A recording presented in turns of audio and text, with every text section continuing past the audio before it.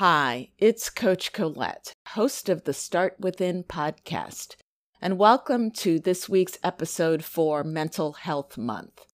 Today, I'm going to be speaking about how you deal with anger and frustration. If you think about it, this is actually a bit of a complex issue. Can you tell the difference when you feel angry or frustrated by something that may happen in your life on a daily? So something gets canceled, something gets changed, something you miss out on, versus longer issues or more systemic issues. I'm making this distinction because I think it's really important, particularly for Black, Brown, Indigenous peoples. There's often a tendency in the larger society, in the media, and also by some white people to try to gaslight people of color when they feel angry or frustrated by some issue that has happened, whether that is a killing or some other form of systemic racial oppression. And I just want you to know that your feelings are real. Our feelings have emerged out of over 400 years of systemic racial oppression and are rooted in stereotypes and negative perceptions of Black and Brown people. I wanted to share something that I have been reading lately. I am going through The Sacred Woman, A Guide to Healing the Feminine Body, Mind, and Spirit by Queen Afua. And in the book, she talks about the 42 laws of Maat, and that's M-A-A-T. And it's based on the Nubian Kemetic ancestors.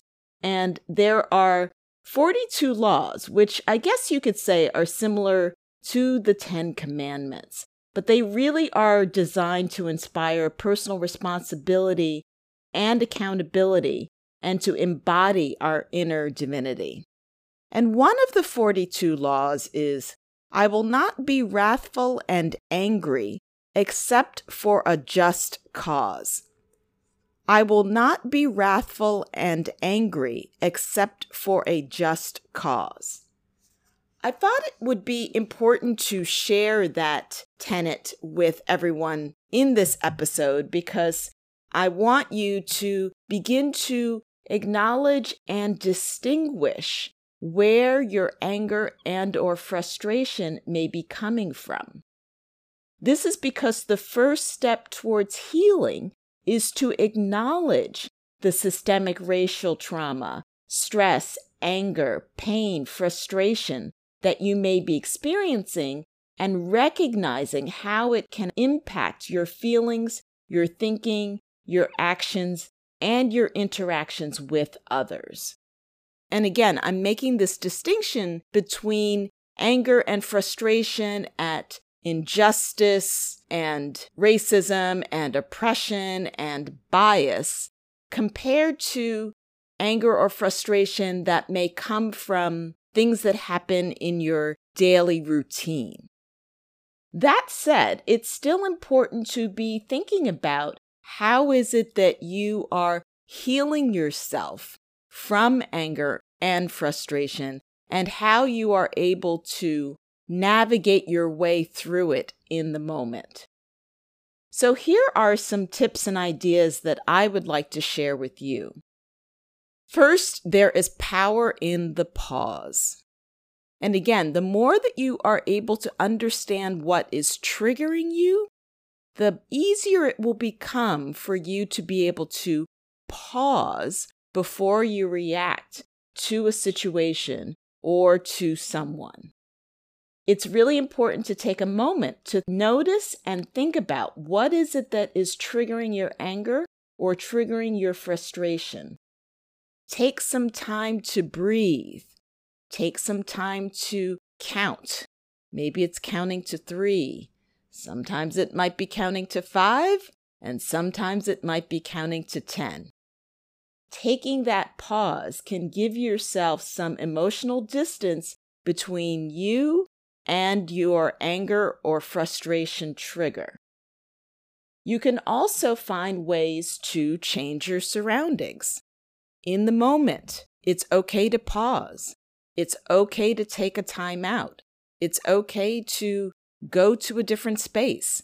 If you are in a difficult or challenging conversation with someone, it's okay to say, you know what, I need to take a minute or maybe even 5 minutes to just breathe through and come back to a more grounded place. Thinking about how you can get outside, get into nature, get some fresh air. Change your surroundings, change your mindset. Then we can think about not just when you're in the moment, but also what are the ways that you process your anger and your frustration in healthy ways.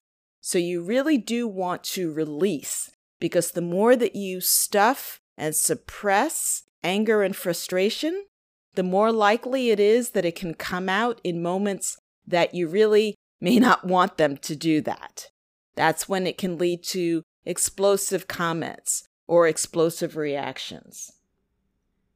So when you feel that you are able to get to a place of processing, don't keep it bottled up. Do some journaling, write it down. I've often shared with clients, get a pillow, beat into the pillow, use your breath, breathe deeply, maybe scream into a pillow, finding ways to release the anger so that it does not stay bottled up inside. And also finding ways to release that energy in a way that does not cause harm to yourself or to others. Finding ways to allow it to pass up and to pass out of you without causing more negative consequences. How is it that you can get your body moving? Any form of body movement, whether that's walking, whether that's running, whether that's swimming, whether that's playing a sport, some way of releasing that energy, not just from your mind, but also from your body. Even you might consider taking a shower or taking a bath, allowing the water to actually wash away those feelings of anger and frustration. There's also a great suggestion to move your body through dancing, putting on music with a great beat and just dancing it out, getting that energy out of your body and allowing it to be released. The other aspect of this that I have mentioned is beginning to better identify what are your triggers for anger and frustration. So in addition to perhaps journaling the frustration itself, like I'm frustrated, I'm angry, all of those thoughts, also beginning to ask yourself, what led me to feel this anger? What led me to feeling this frustration?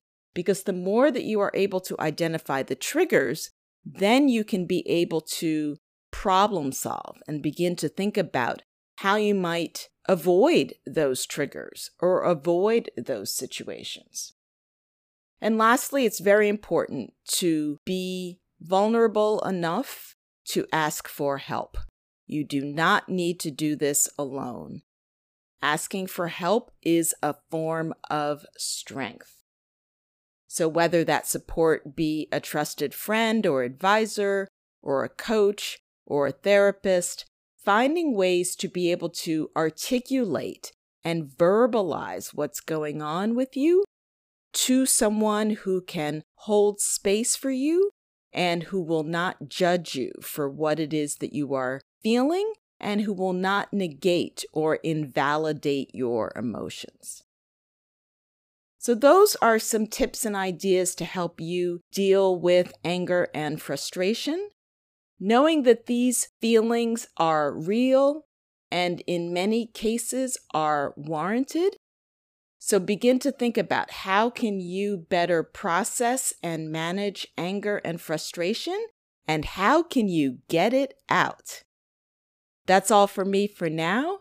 We'll be speaking again soon. Start within to finish strong.